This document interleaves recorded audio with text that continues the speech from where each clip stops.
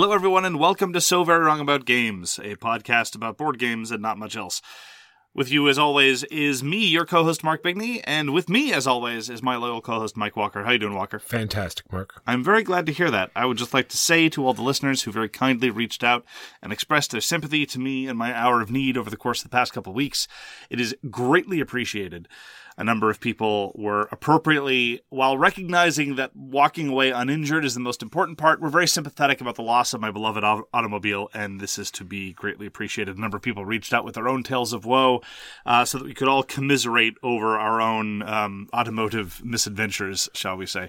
Rest assured, I'm doing much better now. I am in the appropriate headspace to talk about board games, and so all thoughts of personal tragedy are now buried under my completely impenetrable armor of privilege, as is normally the case. So it's all sunshine and consumerism from here on out. Can we talk about board games now? We're going to talk about board games now, Walker. I apologize for this 15-second digression during which you must have felt like you've aged 100 years. We are going to talk about the game we reviewed last year, our as-yet unnamed retrospective intro segment, the Eurus. We're going to talk about the games we played last week. We're going to talk about the news and why it doesn't matter. And we are going to talk about our topic of the week, which is worker placement, in which we will probably be unable to come to consensus about what that actually is. But at least in that sense, we will be mirroring the rest of the internet. Anyway, I don't want to... That's so true. I don't want to prejudge the rest of the segment, but I have a grim suspicion that is what is going to shake out. So, with that in mind, our Eurus is The Voyages of Marco Polo. Yes, and number 2 is already out in stores now, and I'm looking forward to trying that out. It looks very much similar. Have you read the rulebook yet? I have. We have not yet played it, but we have a copy. We have access to a copy. It's only available in German at the moment. The English version hasn't come out yet, but it's language independent, and the rules are already available. So its retail availability is a little bit spotty. It looks... I'm cautiously optimistic. We both love The Voyages of Marco Polo. For my money, it's the best of the games of those coterie of Italian designers. It was designed by Simone Luciani and Daniele Tascini. You probably prefer Tascini's work to Teotihuacan, probably, but we both love what they do with dice. Well, it's a toss-up in any way. And of their work, we definitely like that better than things like Grand Austria Hotel, which I wasn't a huge fan of, and a number of their other stuff. I prefer to Tzolk'in as well. Anyway, they're very, very accomplished designers, and we think that Voyages of Marco Polo is so far arguably their best output. The second one, the reason why I'm concerned is because it looks a lot less tight than Voyages of Marco Polo was. Not in the sense of scoring. It hasn't transformed the beauty of the game into a point salad experience. But it looks like traveling is a lot easier, for example. The costs seem to have been smoothed out a little bit. One of the things that I really liked about the Voyages of Marco Polo was it was very expensive to get anything done. And so it was a challenge, a pleasing, tense challenge to accomplish any of your medium to long-term goals. Not in a punishing way, but just in a sort of challenging way. And Marco Polo 2 looks a little bit less tight. It's also the case, I just have to comment, that they've done a very bad job of giving you guidance about how to integrate any of the content of Marco Polo 1 into Marco Polo 2. There's this brief paragraph at the end of the rulebook saying, here are the things you might want to include. And as far as the extra characters, because a lot of the interest of Marco Polo is the incredibly powerful special characters, the guidance is just, include whatever you want, even though some of the additional characters are manifestly impossible to port in. And so a little bit of a description, or at least a little bit of editorial guidance, would have been appreciated. So, all right, well, that being said, let's talk about the other expansion, Agents of Venice. Would you play Marco Polo without this expansion? Absolutely. Venice actually is one of the ways in which the base Marco Polo becomes more loose, less tight. Things get a little bit easier. Yeah, you get more resources, easier to travel. Yeah. But you do get more characters, so more fancy stuff to do. And there's also a mini expansion that gives you more characters as well. I'm looking forward to seeing, because there's a new resource, Gumdrops. That should be interesting. He's referring to Jade. Walker's best work in terms of identifying resources by other names is in the Voyages of Marco Polo. If you've ever had the pleasure of playing Marco Polo with him, you'll know that he does not refer to, for example, Silk. It is instead Lumpy Space Princesses, and there are many more charming ones. So that is our take on what we reviewed last year, Marco Polo, The Voyages of. Marco Polo, Voyages of, period. Mark, what did you play this week? I got to play more of The Menace Among Us. I commented that my early plays were very promising, and I was hoping to expand my experience of it by finally playing as a good guy. The Menace Among Us is another attempt to do sort of kind of almost a Battlestar Galactica type thing, where you're playing cards face down into a queue, and good and bad things happen, and then you try to figure out who did the bad stuff. And I'd always been the bad guy in The Menace Among Us, and I wanted to see what it was like being the good guy. And in some ways, actually, it's more interesting playing as a good, quote-unquote, loyal person, because the bad guys have a very simple victory condition, which is to say ruin everyone's day. Everybody dies, bad guys win. The good guys, on the other hand, have fascinating victory conditions that really constrain them, because in order for them to win, the good guys have to collectively succeed, and in addition, they have to do something else. And sometimes this something else is downright vicious. One of them is you only win if the good guys win and someone else is dead, which sometimes you can get that done without looking suspicious, and sometimes you can't. Anyhow, I've now played The Menace Among Us 4 times, and the only thing that I'm now curious about is how flexible it is with respect to player count, because each time I've played has been with 7 or 8, and at that number, The Menace Among Us is great. I can now recommend it unreservedly. The playtime is excellent. We're talking about 45 minutes, which is really what you want in a game where somebody can be marginalized about 30 minutes in or even killed. And so the pacing is great. The tension is great. The mechanisms get out of your way. It's very simple. Things move at a good clip. There are relatively tough trade-offs, and it does exactly what it wants to. And there are moments of interesting tension and suspicion. What I'm curious about is how it feels like when you're playing with 4 or 5. I suspect it'll be pretty bad, and I'd want to try it with experienced players, but I'm nonetheless very, very curious. I have to say that this is by far my favorite game ever put out by Smirk and Dagger. This is a company that's done things that I've wanted to like in the past. I've had some people I respect really like Cutthroat Caverns, but it wasn't really for me. I wanted to like Nevermore, the drafting game, but it didn't quite come together in a way that I really appreciated. But The Menace Among Us, I think, is a real winner. I love social deduction games. I love large number games where there's just enough mechanical grist to get you through what's going on, and you can factor out the signal from the noise. And although it is very much the case, as reported elsewhere, that the setup and teardown can be a little bit obnoxious because you have to build very specific decks, there's payoff for that. Everybody's deck is very, very different. I'm eager to show it to you, Walker, to see if this is finally the large number social deduction game that will cause you to actually play rather than just completely clam up and refuse to engage. We'll see. Are you at all willing to give it a shot? I am, for sure, 100%. It sounds very interesting. Anyway, that was The Menace Among Us. Oh yeah, one final note. I wanted to really stress this, because sometimes we, especially me as a jaded gamer, I tend to gloss over artwork unless I find it problematic. More on that later. But the last session really saw us leaning into the sort of thematic evocations offered by the artwork. I was the cabin boy, and my character portrait was just this absurdly enthusiastic young lad surrounded by a whole bunch of grizzled aliens that looked like they had no F's left to give. And the names are really funny. All the alien races are super evocative. The pictures are really cool. And so the captain and I got into a really, really interesting sort of social dynamic whereby I was just boosting everybody and being super happy-go-lucky, and the captain's like, kid, I tell you, it's all downhill from here. Because the captain's the one who can shoot people. Captain can just shoot people in the face. That's their special power. And I could copy someone's special ability as the cabin boy. I could, if somebody used a special ability, I could copy it later on in the round.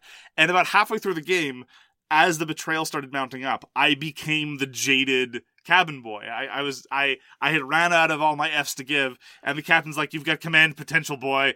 And so we just got into this lovely dynamic. And again, it was largely because of this incredibly charming character art. So it encourages you to give it a little bit of extra role play, which is very nice. And as I say, I've been having a blast with The Menace Among Us, and I'm very much looking forward to seeing how badly it suffers with small player counts. So we'll see. We'll see. We got to try Wayfinders. It's this game that came up suddenly. It's a worker placement game. Maybe it's a worker placement game. Maybe, yeah. Well, in my opinion, air quotes. It's by Panasaurus Games, by a name that I will completely obliterate now. Thomas Desjardins L'Espérance. No. Thomas Desjardins L'Espérance. Oh, there you go. Hey, that's pretty close there. Anyway, long story short, it's a worker placement game where It has this fantastic map. I love the artwork. Very, very minimalistic. You're flying this plane around. You're putting down hangars. You're trying to create this scoring engine. But that's all the window dressing. I feel that the main part of the game is deciding when to bring your workers back and to get the resources you need to do that. That's the interesting part of the game anyway. The most compelling and the most thing that you can concentrate on and have fun with. So what you're doing is you're putting 1 to 5 workers out, or you're bringing them back whenever you like, collecting resources and using those resources, like I said, to make an engine. That's pretty well Wayfinders. What do you think, Mark? I really liked the element of collecting resources with a couple of caveats. What I didn't like was what you actually do with them. The actual spending of the resources, it's very much the sort of, well, for this place you need 2 greens, a yellow, and a purple, and if you don't have any of those, well then, best of luck. And I'm willing to cut some slack for that, particularly in Catan-style games where there's a specific set of fixed recipes and you can internalize it very easily in that part. But where everything has a different, unique set of costs, I tend to lose my patience a little bit. And I don't know what it is. This is purely a personal thing. If you've got 5 different colors of resources and everything costs a different specific combination of them, I find that a little bit irksome, especially in the context of a game that otherwise so simple.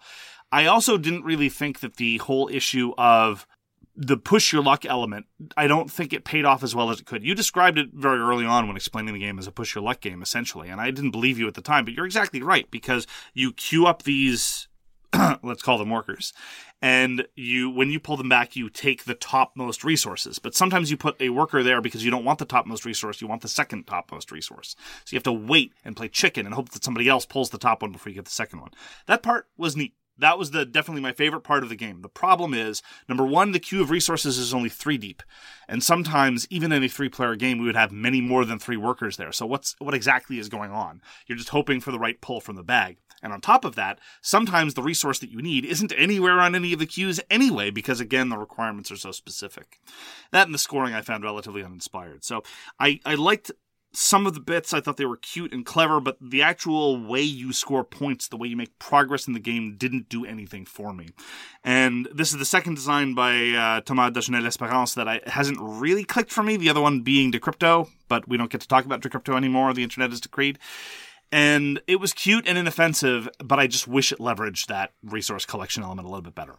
True. I got out of what I wanted. I read the rules before I bought it. I knew exactly what it was going to be. A nice light worker placement game with this push your luck, and it panned out the way I wanted it to. So I was happy. And that was Wayfinders by Pandasaurus Games. Played Paranormal Detectives. Paranormal Detectives is yet another game of the sort of let us solve a mystery together kind of thing, a la Mysterium or even a la Obscurio. However, this one is not cooperative. It is a competitive experience. One person has the scenario, and their job is to help to try to guide somebody to solve it. They don't care who solves it. They just want someone to solve it. And your job as the other player is to figure out the puzzle before anybody else does. And I have a couple of problems with Paranormal Detectives. I wanted to like it, and some of it was enjoyable, but let's start with the scenarios, because that is one of the big strengths of Paranormal Detectives. First of all, Walker, let me ask you a question. When playing Deception, Murder in Hong Kong, a game we both adore, have you ever encountered a situation where the clue giver started giving strange clues because of an elaborate narrative that they've built in their head? No. Okay. I've encountered this a number of times, actually. Because in Deception, what happens is a murderer indicates nothing more than a murder weapon and a piece of evidence left at the scene. And I've several times encountered a forensic investigator, the person giving the clues. They've made a story based on the elements there in order to make the details hang together in their head. And this is perfectly understandable. And I'm very sympathetic to that. But as a result, sometimes their clues rested on these elements of the story rather than the details of the cards. That's only in their heads. That's only in their heads. But again, we naturally form narrative, we naturally connect these things together, and they wanted to make it like sort of a murder mystery rather than just a function of cluing into specific data points, independent of any sort of broader story. So I'm sympathetic to that, even though it's bad play. In Paranormal Detectives, that's exactly what you're doing, though. There is a narrative. You are given a specific story, and your job is to solve, as the detectives, to solve the who, what, when, where, and why. But these are not independent, free-floating data points. They are part of a story. That part was was great, except when it wasn't.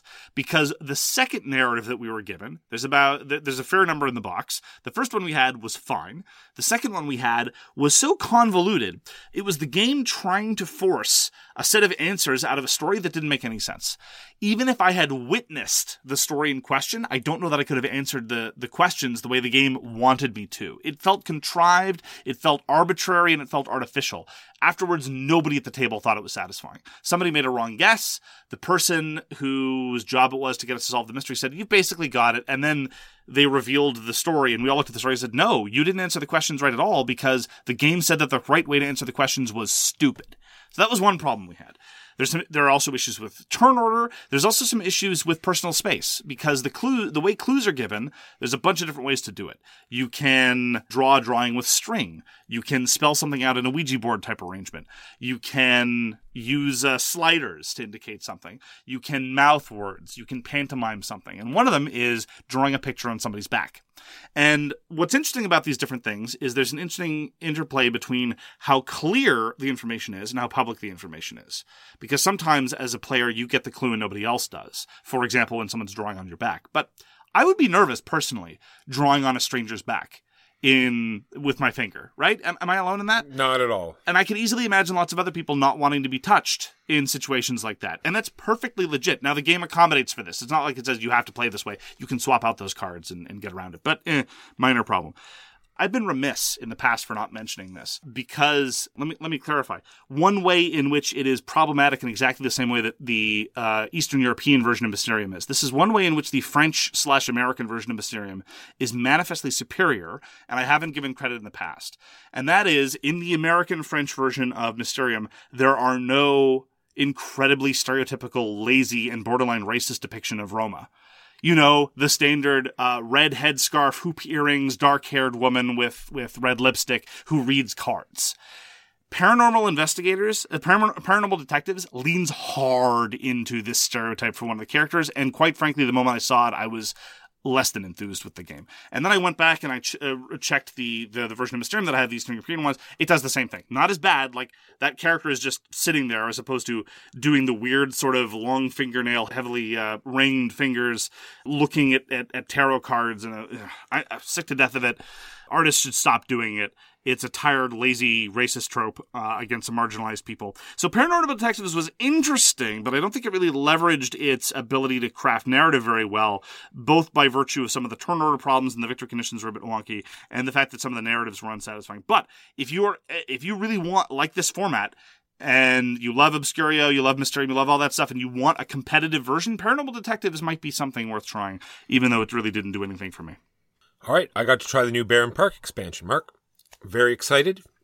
It, just like Wayfinders, is exactly what I want. I read the rules ahead of time before I even bought it, so I knew how I was going to play, and it played just like I thought. You have these new, really cool monorails, 3-dimensional, makes the game pop out and look very interesting and cool. These large new puzzle pieces where you give up like 2 other pieces either before or at the end of your turn to get these giant things that cover up much bigger pieces of your board, and because of that, you now have a 5th board that you have to fill.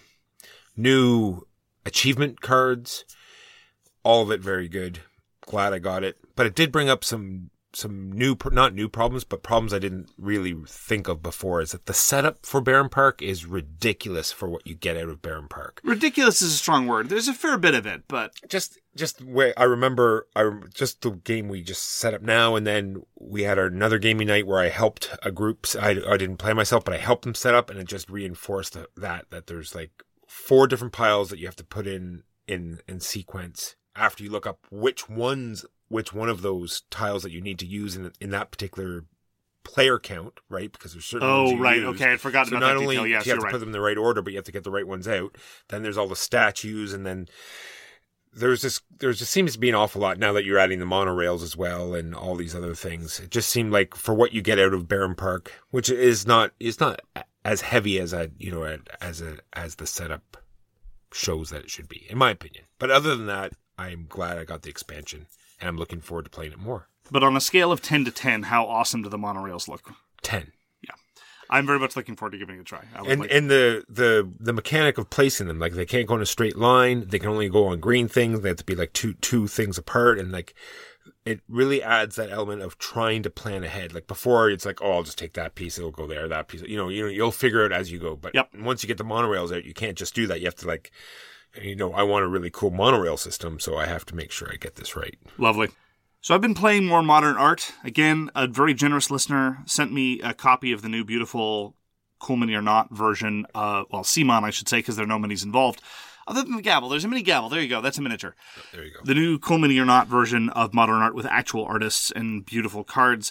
I think, honestly, here's why I think I'm starting to appreciate modern art before.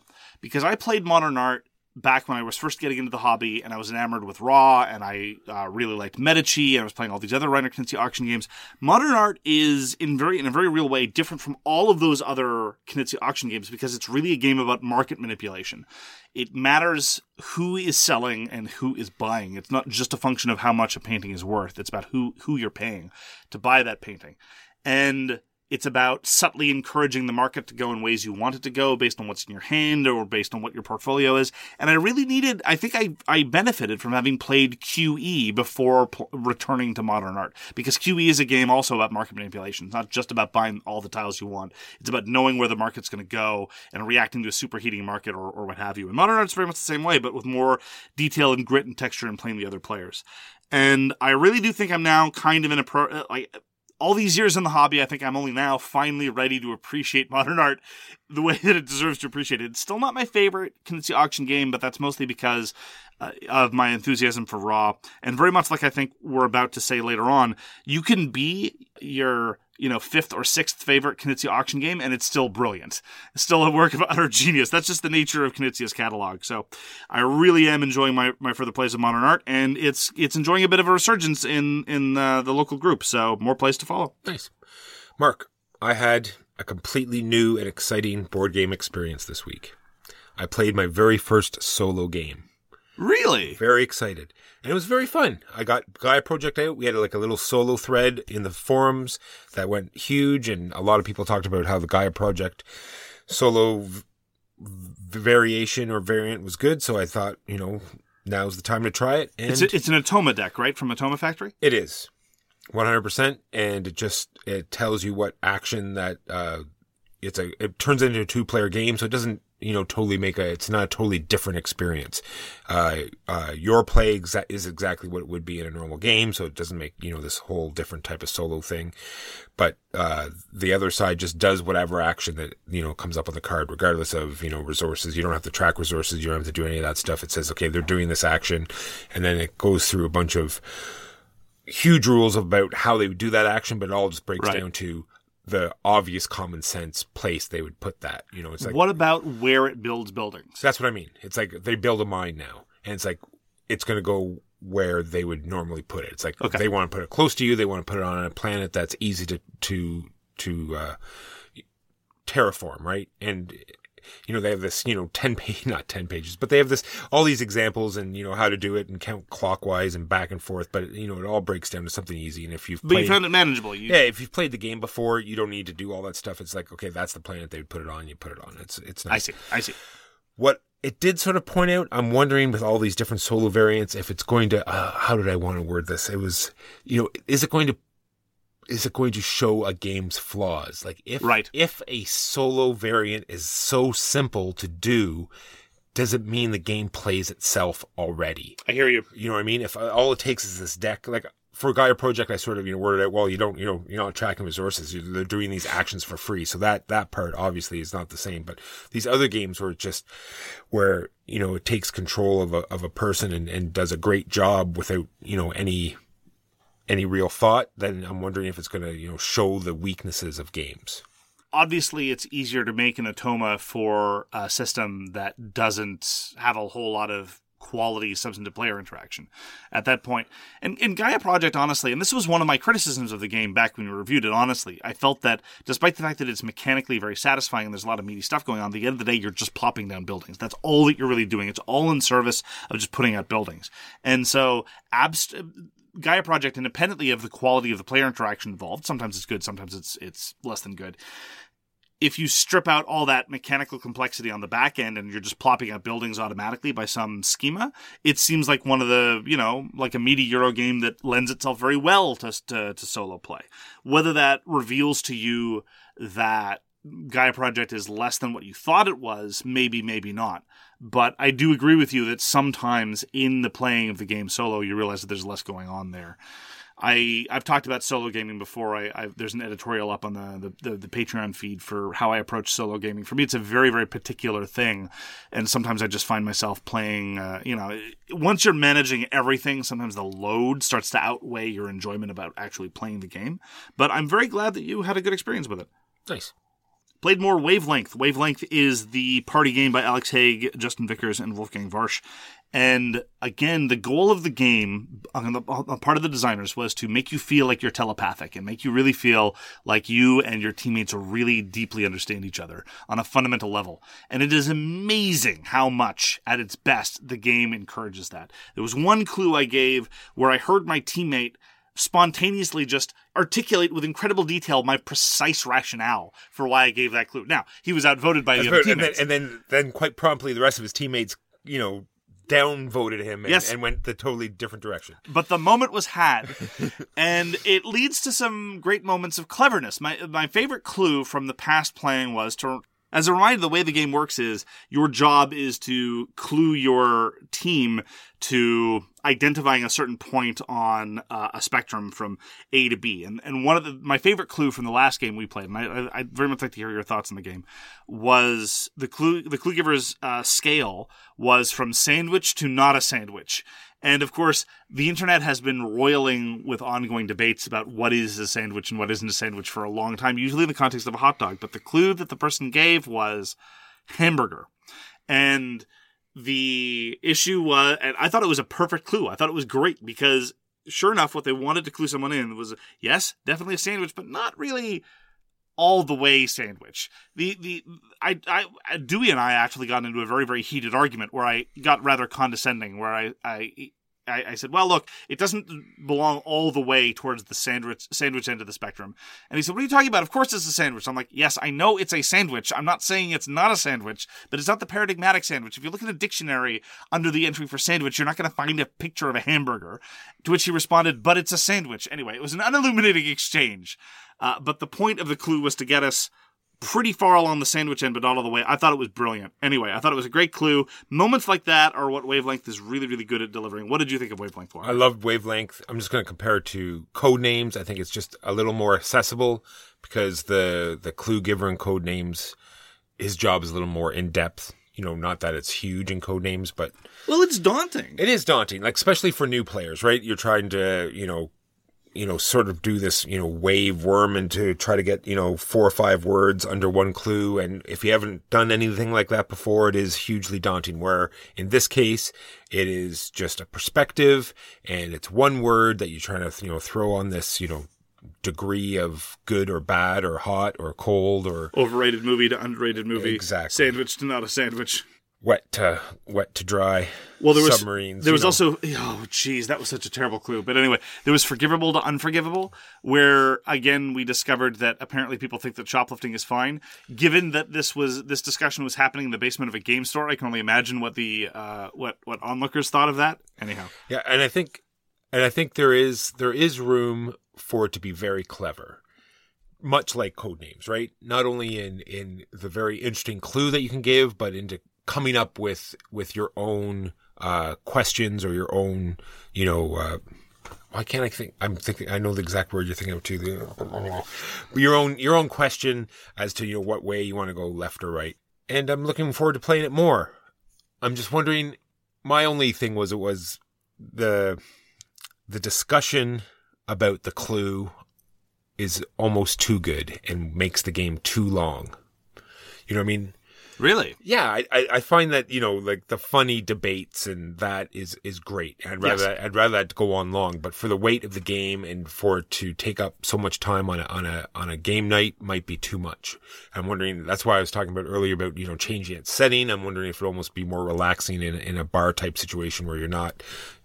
I'm wondering if that's why I wanted to change its location and change its sort of, that's interesting. rollout. If anything, I want the game to be longer than it is. But then we Well, that's usually what I just mean. play two games back to back. I do want it to be longer than it is, but for its weight. You know what I mean? For Sure. For it to take up that much time on a game night for people who maybe that's their only night, and they want to have something with a little bit more meat on it. For a game like that to take up so much time might be frustrating for them. I don't know.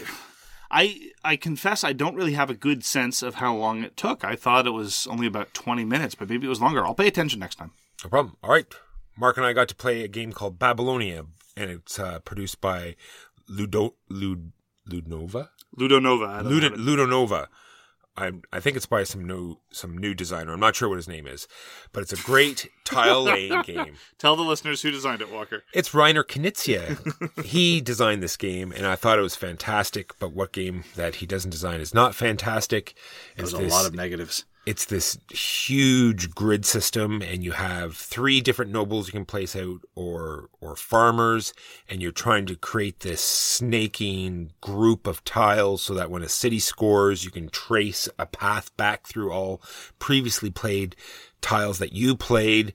So if the city is certain symbols, all of the symbols of the path that you choose back, they all score. So you're trying to create these giant pockets of tiles. So every time a city gets removed, you're going to score big points. And I just thought it was a great game with very simple rules.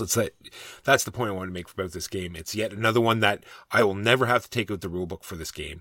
You just put it out and you start playing, quick setup and simple rules, much like almost all of his games. You never have, once you learn it once, you never have to bring out the rule book again. I found my second playing of Babylonia vastly more satisfying than the first. It's kind of the curse of Reiner Knizia tile-laying games. He's designed so many epic-making tile-laying games that they're inevitably going to be compared to ones he's done previously. This was definitely the fate of Blue Lagoon. Everyone always compares Blue Lagoon to Through the Desert. I think to an exaggerated extent, yes, you get sometimes the same feel. And Babylonia is currently being compared to kind of like Samurai meets Through the Desert. But that, I think, is a testament to the fact that in Babylonia, there are different things you can pursue. You care about surrounding things, and you also care about, as you say, building up these blobs of appropriate symbols, and you can mix and match those 2 different approaches, especially if you get blocked from pursuing one, you can then try to go and pursue the other. It feels strange. The scoring system is strange in that there's kind of sort of an infrastructure involved. You're kind of sort of almost building an infrastructure in Babylonia, which is very much unlike Reiner Knizia's other tiling games, so it does feel unique despite its inevitable comparisons. I am interested in exploring it more. I agree with you that it's very promising, but I haven't really had a chance to solidify my thoughts on it. It's another game that I definitely want to time how long the game takes, because I think it was very quick. I think it was about 60 minutes with 3 players. And for what we get out of it for that 60 minutes, it's much like Kalamala. It gave me that feel of, huge decision space, tons of fun, all in a small time. I agree. I'm looking forward to more. And that was Babylonia. That leaves that only leaves Aristocracy. That's the other Reiner Knizia tile-laying game released this year. I'm looking forward to giving that a shot. All right, and these are these will be the games we played last week. Now, on to the news and why it doesn't matter. I was remiss in mentioning that the Scott Pilgrim Kickstarter was on. The Scott Pilgrim Miniatures The Word Kickstarter was on. It ended, but you can late pledge now. I am not sure if I can, because as some of you may know, I don't really have money at the moment because of other concerns, but it does look awfully nice. And Erica Bujoris is my new favorite game designer, even though I haven't played anything she's ever done. So if you're at all curious about the Scott Pilgrim Miniatures game, you can still get it, even though the Kickstarter's over. That's all I've got to say. Uwe Rosenberg has another game. We love us some Uwe. He's going with a Canadian publisher for this one, Paper Plane Games. It's coming out March. It is called Fairy Trials. It's a 1 to 2 player game. The art looks amazing. It's going to be like fairies versus gnomes or some such thing. And you're building stuff with cards. I'm looking forward to trying it out. I like to try much smaller type Uwe Rosenberg game. So I'm looking forward to seeing what he does with a smaller footprint.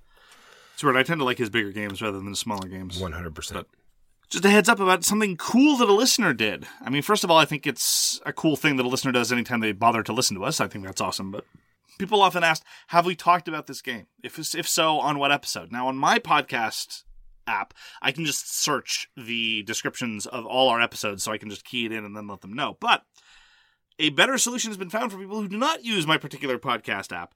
A user in our guild by the name of Firedrake has made a website that just compiles automatically all the episode descriptions, so you can just do a text search from that website. I will include the URL to that website in the episode description. It's also on the guild under, I have a list that also has all the feature games. All the feature games that we've done and what episode they're in. And at the very top of that page, I've put the link to that website as well. I will merely note that this is the latest in a long line of amazing things that our listeners do, because you are all very impressive, physically attractive, morally righteous, wise people with excellent Mark, taste. It's like every time I think of our listeners, Mark, my eyes tear up out of just pride. I just feel warm inside. Exactly. But I will note that we do not have a micro badge on Board Game Geek yet. A number of listeners have tried, but it hasn't really come together. I would not mind a micro badge. This isn't really me asking people. I hate asking people to do stuff. We don't really ask our listeners to do much. Like, subscribe, pound that subscribe button, blah, blah, blah, blah, blah, blah, blah, and all that other nonsense. No, we're not into that. But honestly, I would kind of like a micro badge. Mark, Car Wars. I know we really love Gaslands, but Car Wars 6th edition by Steve Jackson Game is going to be coming to Kickstarter November 29th. I like the miniatures they're designing. They look very cool. I've played Car Wars before, and honestly, it's just the proof of concept for Gaslands. That's what I mean. I'm hoping maybe with 6th edition they go to something totally different. True. But then again, Gaslands work so well. Why? I don't know. We'll see. We'll see. Because it gives you the feel that you want in this, car combat game, is what Gaslands does. Car Wars, I remember it just being, it was fine for its time because there was nothing else out there. So you went through the pain and suffering that was Car Wars. But, that's just me. Other people like it. I shouldn't really say pain and suffering because maybe lots of people very much enjoy Car Wars. Look, I'm with you. I found it pretty tedious. And the great virtue of Gaslands and most of your more modern tabletop designs is that they keep things moving. And there's an impetus towards action, and there's an impetus towards development and cool stuff happening. All the abstractions in a game like Gaslands are precisely to keep things fast moving, whereas in Car Wars, very often the impulse was the opposite. No, we need to model this. We need to make sure that this kind of sort of seems like how it might work in real life. So as a result, you end up measuring things like a radii and nonsense like that. But anyway, as you say, we shouldn't prejudge. The 6th edition may have a more modern sensibility about it. We will see.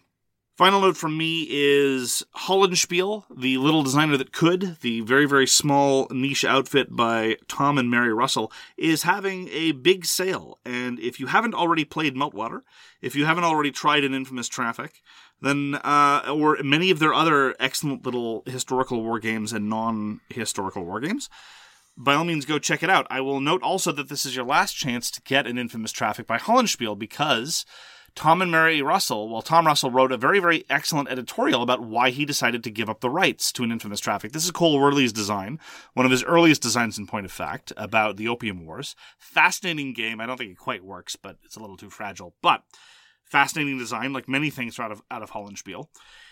And the rights were coming up, and apparently Cole Wehrle said, look, if you want to keep the rights, go ahead. It's your best-selling title, even though Cole Wehrle now has his own publishing arm, and he probably would redesign it himself. And Tom said, no, you want it, take it back.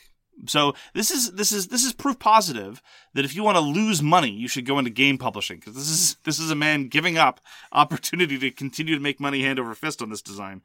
So it will probably be out of print for a couple of years after this, so this is your last chance, and that's the Hollenspiel sale. Speaking of sales, Black Friday's coming up, so don't forget to check around for great deals. And by check around for great deals, you mean trample an elderly woman so to get $20 off a television? Damn straight. Yeah, absolutely. Walker, do you want to tell us what's happening with Reavers of Midgard? Reavers of Midgard. Yes, we pledged for that, so we could tell you about it, but we can't. But we could buy it from the store, because stores have it, but my Kickstarter backers in Canada don't have it because of Game Trays, Mark. Apparently, the Game Trays trademark didn't come to the high quality that they thought they would, so they held our games up until the Game Trays were replaced, and then they're going to send them. So who knows when we'll be able to tell you about Reavers of Midgard by Grey Fox Games. This has been a very bad season for Canadian fulfillment.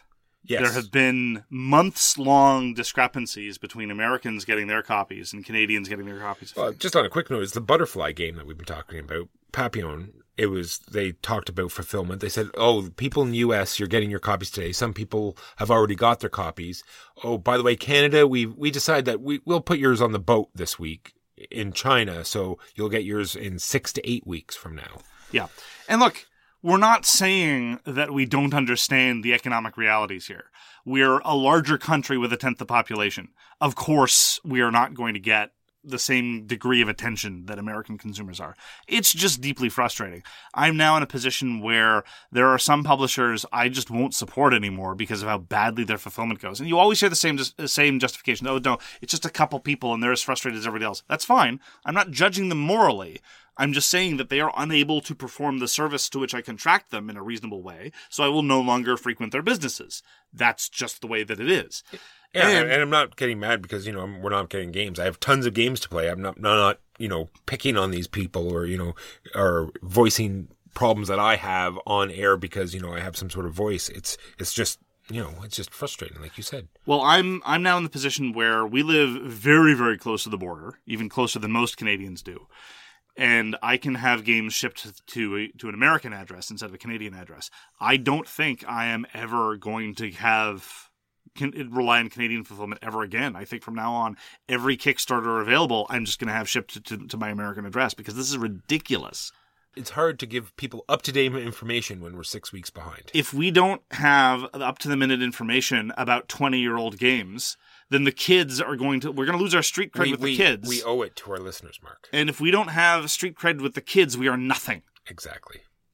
Mark, that is the news and why it really doesn't matter. On to the topic, which is worker placement games. First thing I'm going to start off with. What's a worker placement game, Walker? No, I'm not starting off with that. Okay, fine. Starting off with so many game mechanisms being pushed to their limits and mutated and mashed together with other mechanisms.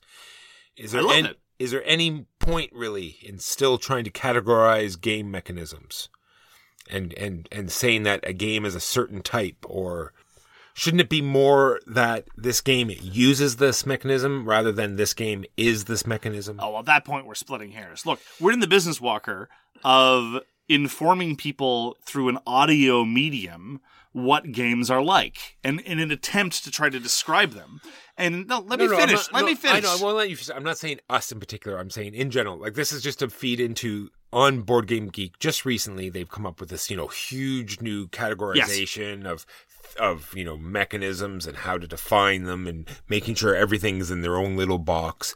But I'm just saying, with all of these new designs coming out that are merging them together and mutating them and blurring the lines, and we've already seen how different people think mechanisms are different things. Is there any reason that we need to try to pigeonhole these things? Well, it's not okay. Basically, what you've raised is a sort of skepticism about taxonomies, and I am very sympathetic because taxonomies can be used badly. Pigeonholing is never good. But just because you identify a game as belonging to a certain family or being characterized by a primary mechanism doesn't mean that you either have to equate the unequal or shave off its differences and lump everything together in the same giant pot. One can trace a through line. Just to pick two of the somewhat early, very, very influential worker placement games, one can talk about the similarities between Caelus and Agricola without asserting that they're fundamentally the same games. And I think that one can reasonably organize things on a database like Board Game Geek on these bases. So long as you are conscious of the taxonomy doesn't have to become your master. All right. This was your suggestion, by the way. I don't know why you're so grumpy. No, I'm not grumpy about it. I'm just saying. I just bring up points, Mark. I don't think of it. I don't. You just throw stuff at the wall. Exactly. You don't care what sticks. I don't go one way or the other. I just bring up interesting points and okay. Get you. All right. Okay. My definition of worker placement games. Are you ready? Okay, I'm ready. Must be action drafting. Yes. Must use tokens of some kind to block actions from other players. No. What's that? Does it really? I mean, couldn't you theoretically have, because I was thinking about this in terms of... I meant good worker placement games. Oh, okay. Well, but I don't think it's important not to let the form of the components blind you. Because have you played In the Shadow of the Emperor? No. Because I think In the Shadow of the Emperor is arguably a worker placement game by virtue of but instead of using workers to block a space, what you do is you claim a card from an available display. What you're doing there effectively, that they do this for good reason, is it effectively gets the same kind of action drafting element you get out of a worker placement game. But instead of putting a wooden pawn somewhere on a board, you're just taking a card out in front of you. Gotcha. Oh, yeah. After I'm going to do this definition. Okay. I just want to make sure. Sorry to interrupt. And then we're going to talk about it. But then at the end, I got a game that we're going to play. We're going to play. Is it a worker placement game or not? Oh, boy. Okay. Is it going to be a lightning round? Yeah, are we going to have sound effects? It's going to be awesome. Right. Oh, great. So you're going to use some sort of tokens to block actions or workers, whatever. Right. You have to limit how many tokens of these tokens people have, right? You have certain number of workers. There's a way to get more. A notion of figuring out what actions are most important to you this turn. How to best use your limited actions for this turn. I like it when there's a way to get more tokens, like more ways to get more actions, more workers. Okay, well, let's talk about that, actually, because that's a big... unless you want to keep going with... Well, I think this is the last, okay, last go one, ahead. Right? I like when the way to get more tokens, where there's a point where you have to make a suboptimal action or put your strategy on hold while you increase your number of workers or tokens. Okay, because here's the thing. This is actually, I think, a matter of difference of preferences. I prefer worker placement games where there's no ability to get more workers. Or at least no ability for you to control that, because I find very often, and this is a sweeping generalization, mind you, but very often when you can get more workers, it takes on an outsized importance, and it becomes an overwhelming focus of the game. For example, one of my favorite worker placement games remains Agricola. I still love Agricola. I think it's aged very well. I think it's an excellent worker placement game. It falls prey to many of the faults of worker placement games. We'll get to this later. But one of the biggest ways in which it falls prey to the faults of worker placement game is if you can get more family members, you desperately need to get more family members. And a lot of the game and a lot of the player competition is driven by the fact that everyone is desperate to get more of them. The same is true in Stone Age, for what it's worth. Stone Age tried to elaborate this a little bit on the breeding hut, or the Nookie hut, as it is called by many people. But it's still very, very important. It's one of the best action spaces in the game. And I just like it when the game just says to you, either in a non-worker placement game like Hansa Teutonica, where getting more actions is not the overwhelming drive of the game, it can be balanced appropriately, or as in the case of games like Tribune, where you just can't do that. You just don't get any more workers ever. I just prefer that. Yeah, like Wayfinders or Outlive. You have your set number of workers. And so why do you like? I don't know. It's just. I just like it's just a strategy that I enjoy. Not that I ever I was about to say, well, you talk. But isn't it almost always the dominant strategy? It is. While you were talking about Agricola, Caverna's the same way. 98% of the time, I hardly ever get the extra workers, and 98% of the time I lose because someone else has the strategy where they have a whole bunch more workers. But you did bring up another point, which was the fact that the Nookie hut is a popular spot, and one of the... We're talking about in real life or in Stone Age? Both. Okay. All right. It's one of the most not hard things to do, but where problems happen in worker placement games is that a certain action space is obviously more powerful than others, right? You have to make sure that all of the spaces are very balanced, or else your game's going to fall apart. Yeah, I've said before, and I meant it, very often you can end up with lazy design in worker placement games in the very same way that you have lazy design in auction games.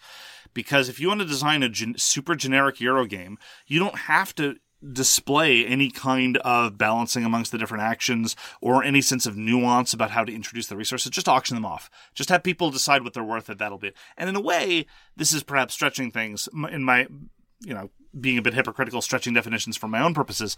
In a kind of way, sometimes worker placement feels like a bit of an auction, because what you're doing is you're trying to decide how to leverage your limited resources to acquire these shared resources available to everyone else. And in that competition, Strozzi, for example, one of Reiner Knizia's auction games, felt a little bit like a hybrid of a worker placement game and an auction game, because you only had 3 bids available to you.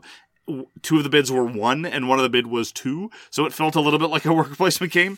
There was one game, though, that I thought did a very, very, very good job of balancing a lot of these things. And that was a game called Leonardo da Vinci. This was published over 10 years ago. I don't know if you've ever played it.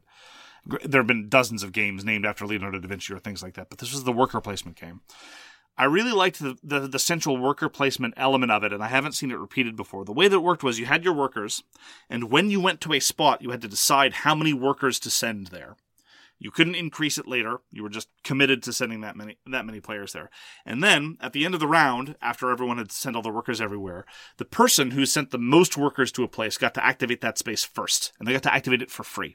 And then who was in second place had a chance to activate it, but you had to pay victory points in order to activate it. And this kept going down the line until the space had been activated a certain number of times. And so it was kind of like a combination of an auction and area majority and worker placement all at the same time. I didn't think that the design came together very well, but that part I thought was really cool, and it helped balance. It didn't completely obviate the problems of, say, turn order especially, but it helped obviate them a little bit because you could just commit and go there. I was going to say, that's my very next point. It makes turn order a thing. Worker placement games, it really emphasizes first player and turn order. So you got to make sure in Caylus, they do a great job. Other games, not so much. Yeah, Caylus does a lot of interesting things with manipulating turn order. I've been meaning to actually try in the new version of Caylus and Caylus Magna Carta, which has been hailed by many free. I've been meaning to try Caylus Magna Carta for years because Caylus, I think, is okay game, but a little bit rough around the edges, and a more streamlined one I think I'd appreciate a great deal. And one of the virtues of things like Caylus Magna Carta, is that it helps increase the player interaction, because that's another big bugbear of a lot of worker placement games. Some of my favorite worker placement games have terrible player interaction. We commented on this in the context of A Feast for Odin. It's there sometimes. Often it's by accident, and it's usually not very satisfying. This is my hot take. I really hate the player interaction in Le Havre, or Le Havre, as some people say it, as in Brett Favre. Most of the time, you're blocking in Le Havre is by accident. You just leave your worker there. Everybody's got one worker. You leave it there, and then while you're off doing other things and not moving your worker, everyone else is blocked. But it's not really by intention. It's just because you exogenously went and did other things. So I really, really like it when a worker placement games find ways to be slightly more interactive. I was going to say, with turn order things, a lot of places do, like Outlive and Champs in Midgard. All they do is make a suboptimal space that you can go, that you get some things, and you also get the first player token. Right. Or Rurik was arguably kind of sort of worker placement-esque, Rurik Dawn of Kiev, and they really did a great job on the whole turn order issue, because yes, being first was kind of nice, but ultimately your ability to commit to actions was a little bit of like what I liked about Leonardo da Vinci. If you really wanted to commit, you could preempt somebody else. That's and right. That was an interesting trade-off there. Next thing, I have more things in a worker placement game. What you really need to do is have, there has to be more things that you need or want to do that you can actually afford or accomplish. As in, there's got to be more things that you need to do in your turn that you have workers to do and resources to do it, right? You always have to need more. Which actually dovetails with one of the things that I really like about a lot of worker placement games, and I think this is one of the reasons why they're so popular, is they tend to lead to little turns. There's something very pleasant, and we commented about this, especially in the context of a lot of Matt Gertz games. If your turns are sufficiently substantial that you feel like they matter, but also at the same time really, really brief, it can really help with the flow and keep everyone engaged in the game. And I think in your better worker placement games, you get to break up your turn into 5 or 6 or whatever, little chunks, little individual satisfying moves that are still substantial enough, but it still keeps everything moving at a good clip. Speaking of, this sort of dovetails into that, is the worker pullback, right? So some games have it, so once you put all your workers out, or sometimes you don't have to put them all out. There's a mechanism in the game that says, okay, I'm pulling my workers back, and that gives you yet another whole, variety of actions. We just talked about wayfinders, where the one action is just to put a worker out. That's all you do. The next action, you pull them back, get all your resources, and then do all your actions. Like, so that part of the game is huge. Tolkien is the same sort of thing. You have Tolkien. Well, sorry, no, I'm not Tolkien. I'm not correcting your pronunciation. It's just that it sounded like you were talking about the author. Gotcha. TZOL. Sorry, yeah. For our American listeners, TZOLKIN. Yeah. You have to sort of time it out. All these dials are turning, and you have to decide when you're going to pull your workers back. And Charterstone did the same sort of thing, where you got these nifty little abilities. When you pulled your guys back, you got a little, little Benny. Yes, and I agree that it can be very interesting. I liked how it worked in Tzolk'in. I liked how it worked in Wayfinders. I do not like how it worked in Charterstone. I actually have this on my list. Charterstone, tried to do things a little bit more interesting, tried to involve a little bit more player interaction, because there was this issue of what happens when you show up when someone else is already there. But whether or not someone is there is not premised on that other player making decisions about how you might act. It's based purely, not randomly, but it ends up feeling chaotic and random because it's purely a function of the timetable of the other player managing their going out and coming back tempo, which has nothing to do with actual player interaction. So it always irked me a little bit. They could a little bit, right? Because in that, I think you had your little side buddy that came with you, right, when you went, and then if somebody went there, so you could just sort of say, well, this is a very popular spot, I'm going to get in there first because someone's going to bump me out. So sometimes it could be. I'm not saying it never happened, but I'm just saying yes, it might have been there. It didn't pay off in quite a substantive way. And as I say, when I play a worker placement game, unless there's something really, really clever about the mechanisms, it had best to do something to address the player interaction. I like Feast for Odin in spite of the fact that the player interaction is so minimal, just because there's so much to do and I feel like I have all these great options and managing my board is so pleasant. I like Agricola despite the fact that there's an overwhelming emphasis on getting new people, because at least that emphasis helps encourage a little bit more player interaction and direct conflict. All right, other things that happen in worker placement games. The modification of action spaces. So there's where the actual action spaces get modified. So like in Caverna or Agricola, where resources start building up. So, the actual action space is getting better or different. Or Le Havre, same thing, build up. Or I have Keyflower here. What's the point I want to make Keyflower with the actual action space changing? Oh, it's because people are putting their workers on your action spaces, so it's changing whether or not you want to do that action or not. The trade-off of activating a neutral tile in the middle versus activating somebody else's action. Absolutely. Versus the getting like tokens or awards that make the action spaces better for just you. Like in Outlive, you got equipment that said when you take that particular action, you get this extra benefit of it. There's other games like it, I just don't have any. Well, Agricola does both, actually, right? Because in Agricola, you get those occupations and those improvements that make certain actions better for you. But at the same time, you still have to worry about... The classic example at Agricola is staring down that wood space in the very, very early turns and staring down that reed space in the mid-game. I think the best strategy advice I ever got for Agricola was sometimes you just have to go and take 2 reed. And sometimes that's all you're doing with your turn, and you have to be okay with that. And yeah, you're right. There's this tension involved in managing suboptimal actions in your average worker placement game because you know that someone else is going to take it if you don't. And sometimes games leverage that well, and sometimes they don't leverage that well. And I think Agricola does a good job of leveraging that well. All right, the next thing, my next favorite thing, the favorite thing. Workers with powers. So you have Outlive, where you had, numbered workers where they, bully guys. You have Teotihuacan, where, the higher the die, the more powerful the action is. You have Dinosaur Island, where, you have more powerful scientists, do actions better. You have Yokohama, where you're putting more workers on spaces. A lot of other games do this, where you have more workers on a space, the action is more powerful. And yet the one where workers arguably have the greatest amount of special powers, Argent the Consortium, doesn't really do much for either of us. No. Right? Because there's so many different kinds of workers and they all have a special power. The one that I like that still does that, and again, this is one of those worker placement games that I think gets a lot of player interaction out of its formula, is Empire's Age of Discovery. Yeah, I have that as my number one game to talk about. What did you want to say? I'm saying it's just that, is that you have all these different types of workers. You have captains and explorers and bishops and musketeers, and they all do something different. And it's not as though they can only go to their own spaces. It's the fact that they go to a variety of different spaces and they all interact with each other differently on those spaces. I really love Age of Empires 3. If you haven't had a chance to try it, definitely give it a run. It's super old, but still lives up. I think it still plays well today. It's honestly, I think, my second or third favorite worker placement game because, again, when I'm looking for a worker placement game, I wanted to address some of the core problems of the genre.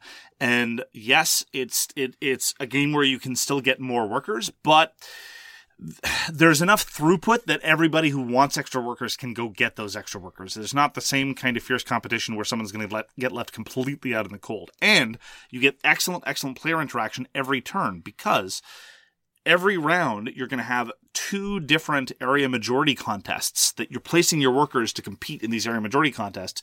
On top of that, you're competing for spots to send your people off to the New World, who later will compete in area majority contests for victory points later on, because you're populating various areas. It is really, really good at leveraging all of worker placement strengths without really falling prey to a lot of its weaknesses. I think it's aged very, very well. It got a really bad rap when it came out because there were a whole bunch of component issues, which I think were overblown, and then a number of people dismissed it because it was a Eurogame with minis. Remember back in the day when a Eurogame with minis was regarded as suspect? Yes.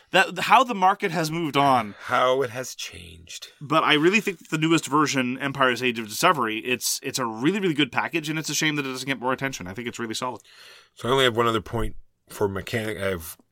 There's a game called Keydom, apparently. Yes. It is recognized, I just read this somewhere, that it is recognized as one of the very first, or if not the first, worker placement game. Yep. Came out in 1998, which is very interesting, right? Because all the Keyflower, Key Tower, Key games, they all do something fantastic with worker placement, and it's just interesting that they are the ones that started it. I thought that was very interesting. Yeah, and again, referring back to my earlier, now in hindsight, extremely prescient comments about the intersection of worker placement and auction, it was basically a hybrid worker placement auction game where you were placing out all these bids that were kind of sort of also workers.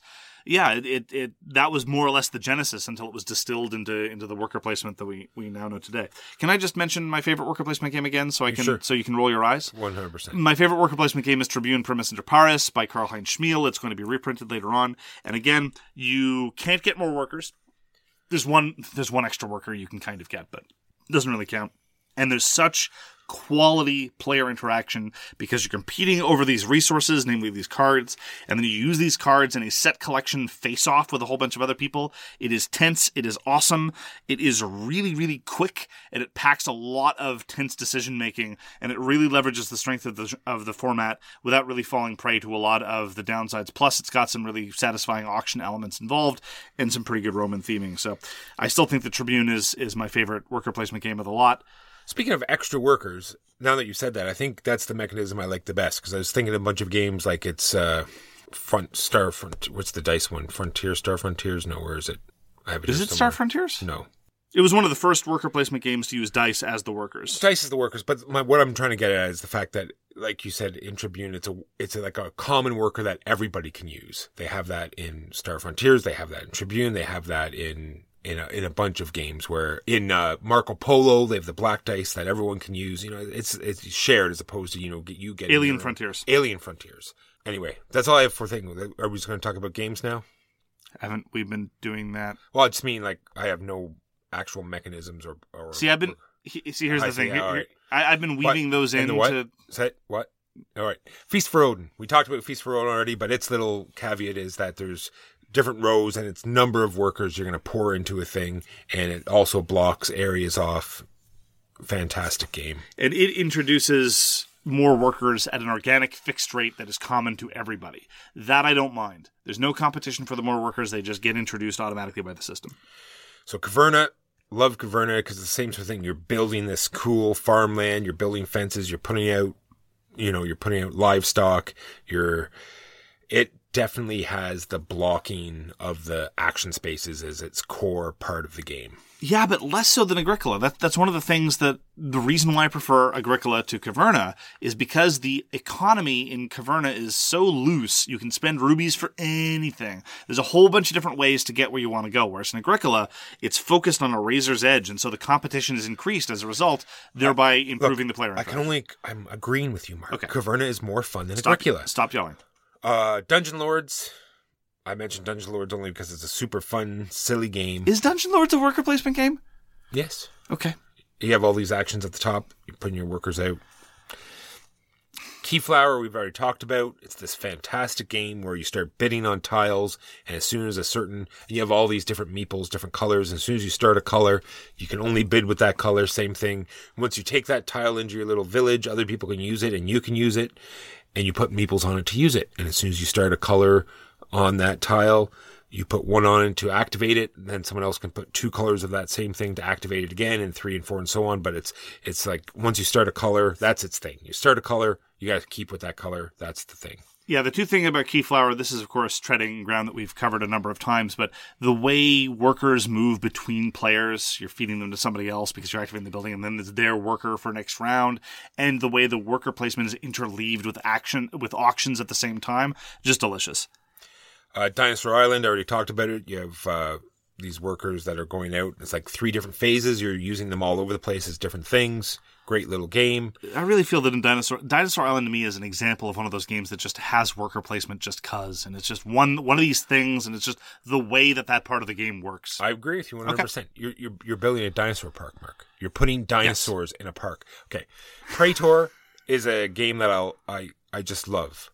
I think it might have been either my first or second dice worker placement game, which just feeds into the fact that I just love dice worker placement games. The fact that you're increasing the value of these workers, they're getting better, and once they hit 6, they have to retire and they go to this different thing, and they're either a penalty to you or you can use them to train your guys better or whatever. Praetor does that as well. I've never played it before. Yeah, it's a great like Roman, Greek, not sure what. Praetor is Roman. Roman. It's a great dice worker placement. I should give it a try. Champions of Midgard. Ugh. Some people like it. Some people do. Some people don't. Some people don't. It's much like Dinosaur Island. You get to play Vikings. You get to collect these cool Viking dice, and you go out and kill monsters. You roll these dice. You're looking for symbols. You try to kill monsters. You don't even get to kill cool monsters. It does what it does. That is absolutely true. I would never contradict anyone who said that. It does what it does. It does what it does. That's all my games. You got another? You have some games you want to talk about, Mark? Or no, I'd mentioned them all. All right, let's get to our game show then. Oh, the lightning round. All right. Is it a worker placement or not? Sock it to me. Teotihuacan. It was another thing, and we talked about it. It's in the list. You have to move to get to the action spaces, but you could call them workers, when you move your dice to where when you move the dice to where someone else is, you have to pay a penalty to go there. That is true. Look, a lot of these classifications are holistic, defined by extension, etc., etc. For me, the sense that I'm getting when I'm managing the actions in Teotihuacan, I don't get the sense that I do. Yeah, remember, I don't know either way. I'm just presenting these things, and so we can be yelled at and made fun of. All right, sorry. All right, I'm violating the spirit of a lightning round by elaborating. No, not at all. No, I'm not knocking what you're saying. I'm just saying I'm not presenting it as one way or the other. Sure. Orleans. Right, you have your own personal board. You're filling it up with discs, so you can't take the action again. But it's your own personal board, no. But I'm saying it's also in the worker placement category on Board Game Geek. Yeah, that's fine. Robinson Crusoe is also there. No, I agree with that. It's like a co-op. Oh wait, maybe. Oh geez, no, I think maybe. And you're putting your tokens out. I don't remember. And you're doing those while you're going out. Remember you're putting you're putting your tokens out saying we're going to go hunting. Right, you have 2 actions and you kind of place them out. Yeah. You could think of it, but still, it's the fact that it's co-op and you're talking about beforehand and you're not really blocking, you're just sort of, Yeah, but that just leans into the fact that worker placement by itself doesn't provide quality player interaction. This next one, since you didn't like Orleans, you're probably not going to like this. This is another game. I like Orleans fine. I just don't think it's a worker placement game. No. I mean, like the fact that I couldn't convince. Neither is Hyperborea. No. So some of these I'm just going to give descriptions and then I'll tell you what the game is before. So you have a personal action board. So probably not. But you only have 2 actions. Okay. And you're taking, so you don't think it's a. No. It was Scythe. No, definitely not. Actually, Scythe to me, I've heard it described by people as a worker placement game, which I think is the classic example of perverting a definition past its usefulness. You said at the outset, we have to be careful about taxonomies. They need to be informative and useful, not straitjackets, or at the other extreme, diluted to the point of uselessness and absurdity. I am 100%. Just because you have this thing and that you can call it a worker and then you put it somewhere doesn't mean that it's a worker placement game. I'm with you 100%. Okay. It was the fact that Orleans was in there, and I said, well, if Orleans is a worker placement game, so is Scythe. 100%. Maybe. I mean, if a banana is a truck, then maybe an orange is too. I don't know. Gugong. Could your cards be workers? Because you're like sort of paying a penalty if you can't go to a space, or you have suboptimally go to a space, and you have to, Yeah, you maybe. get rid of a card, or it wasn't on any of the lists or anything, but I was just thinking about it. Yeah, I think that would be one of those instances where the components are driving conceptions. Again, like I said, In the Shadow of the Emperor is arguably more of a worker placement game than something like Scythe, despite the fact that Scythe has things called workers that you place places. It's fundamentally about the action drafting. And I agree with you that there's kind of sort of a worker placement vibe in the sense of playing your cards as workers in Gugong. I'm more sympathetic to Gugong being called a worker placement game, certainly than Orléans. Certainly than that. They say Lords of Hellas is a worker placement game. What? Right. Well, you have your it goes down on this personal board. You have your personal board, and you're filling up spaces, and you can't retake those actions. So, just because you're blocking yourself because you took an action before a reset. That doesn't do it for me. So Kemet, I also have Kemet on here. Same thing. The personal only board. Sense, actually, let me put it this way: if you wanted to find a worker placement element in Lords of Hellas, it's in the priests. There are these action spaces available to pray at various monuments. There are 2 spots available. You send your priests out there. That is kind of sort of arguably within striking distance of maybe sometimes if it's raining on a Tuesday, something like a worker placement game. Gotcha. One was interesting. You're talking about a game that it's sort of worker placement, but it's sort of an auction game. Everything I say Dogs is of War. Yes. Dogs of War is totally a worker placement game. Is it? Or is 100%. Or is it not an auction game? Are you not trying to outbid? It's both. You're using your workers to leverage your bids. You can only make a bid in the track where you're doing the seesaw battle by placing one of your workers. But aren't they only used to nominate how many you have there? No, because in Dogs of War, which again is one of my favorite worker placement games, we love Dogs of War here on this podcast, Paulo Mori is the man, you are involved in a seesaw battle back and forth, and you can only leverage troops there. The quality of the troop is completely independent from the worker that you place there. Placing the worker will get you some benefit. And again, sometimes you're putting the worker there just for the benefit, not so much to commit the troop. So the fact that there's this extra layer on top of things, I don't think doesn't vitiate the fact that it's a worker placement game. It just means that there's more going on and there's more subtlety, and you might go to a certain action space for one of several different competing reasons. All right. Thank you for reminding me. I completely forgot about Dogs of War. Last 2. You have 3 workers that you can place. Sorry, 2 workers that you can place a turn. Okay. Out of this, you have this deck of workers. You're going to draw a hand of 3 workers, and you're going to place 2 a turn. And you're going to place them on this map, and space is limited. You're going to place the cards on the map? You're going to place their tokens that you draw. Are you talking about Han? I'm just saying, would you define that as a worker placement? I think I need to know more. Right. I don't think with that. I was trying to pass off Neoshima Hex as a worker placement game. No. All right. Definitely not. All right, last one. So I could tell from the look on your face that you were just trying to troll me. All right. You have multiple options. All right. Once you take it, no one else can. Okay. It takes you a while to complete it. And then once you're done, it returns so other people can take it. And if you hold it for too long, there's a penalty. Huh. Maybe. No, Mark, you just went to the library.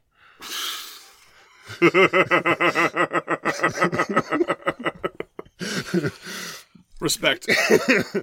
All right, that's all I've got, Mark. Thank you very much for joining us for So Very Wrong About Games. If you'd like to get in touch with us, you can reach Walker via his email, justrolledadice@gmail.com. That's justrolledadice@gmail.com. You can reach me, Mark Bigney, on Twitter @TheGamesYouLike. For more public discussion, you can find the So Very Wrong About Games Facebook page, or you can check out our Board Game Geek Guild, which is guild number 3236, and you can find us on Patreon. We read everything you send us, and we'll get back to you if we can. Thank you again very, very much for tuning in, and we hope to see you again soon. Peace! You've been listening to So Very Wrong About Games, produced by Michael Walker and edited by Mark Bigney. Special thanks goes to What Does It Eat for generously allowing us to use their most excellent song, FOS, as our theme. You can find them at whatdoesiteat.com. You can reach us by email at soverywrongaboutgames@gmail.com or on Twitter @SoWrongGames. Thanks very much, see you next time, and always, try to be right, but remember you are so very wrong. Say goodbye to your credit card rewards. Greedy corporate mega stores, led by Walmart and Target, are pushing for a law in Congress to take away your hard-earned cash back and travel points to line their pockets. The Durbin-Marshall credit card bill would enact harmful credit card routing mandates that would end credit card rewards as we know it. If you love your credit card rewards, tell your lawmakers, hands off my rewards. Tell them to oppose the Durbin-Marshall credit card bill. When you need mealtime inspiration, it's worth shopping Kroger, where you'll find over 30,000 mouth-watering choices that excite your inner foodie. And no matter what tasty choice you make, you'll enjoy our everyday low prices, plus extra ways to save, like digital coupons worth over $600 each week. You can also save up to $1 off per gallon at the pump with fuel points. More savings and more inspiring flavors make shopping Kroger worth it every time. Kroger, fresh for everyone. Fuel restrictions apply.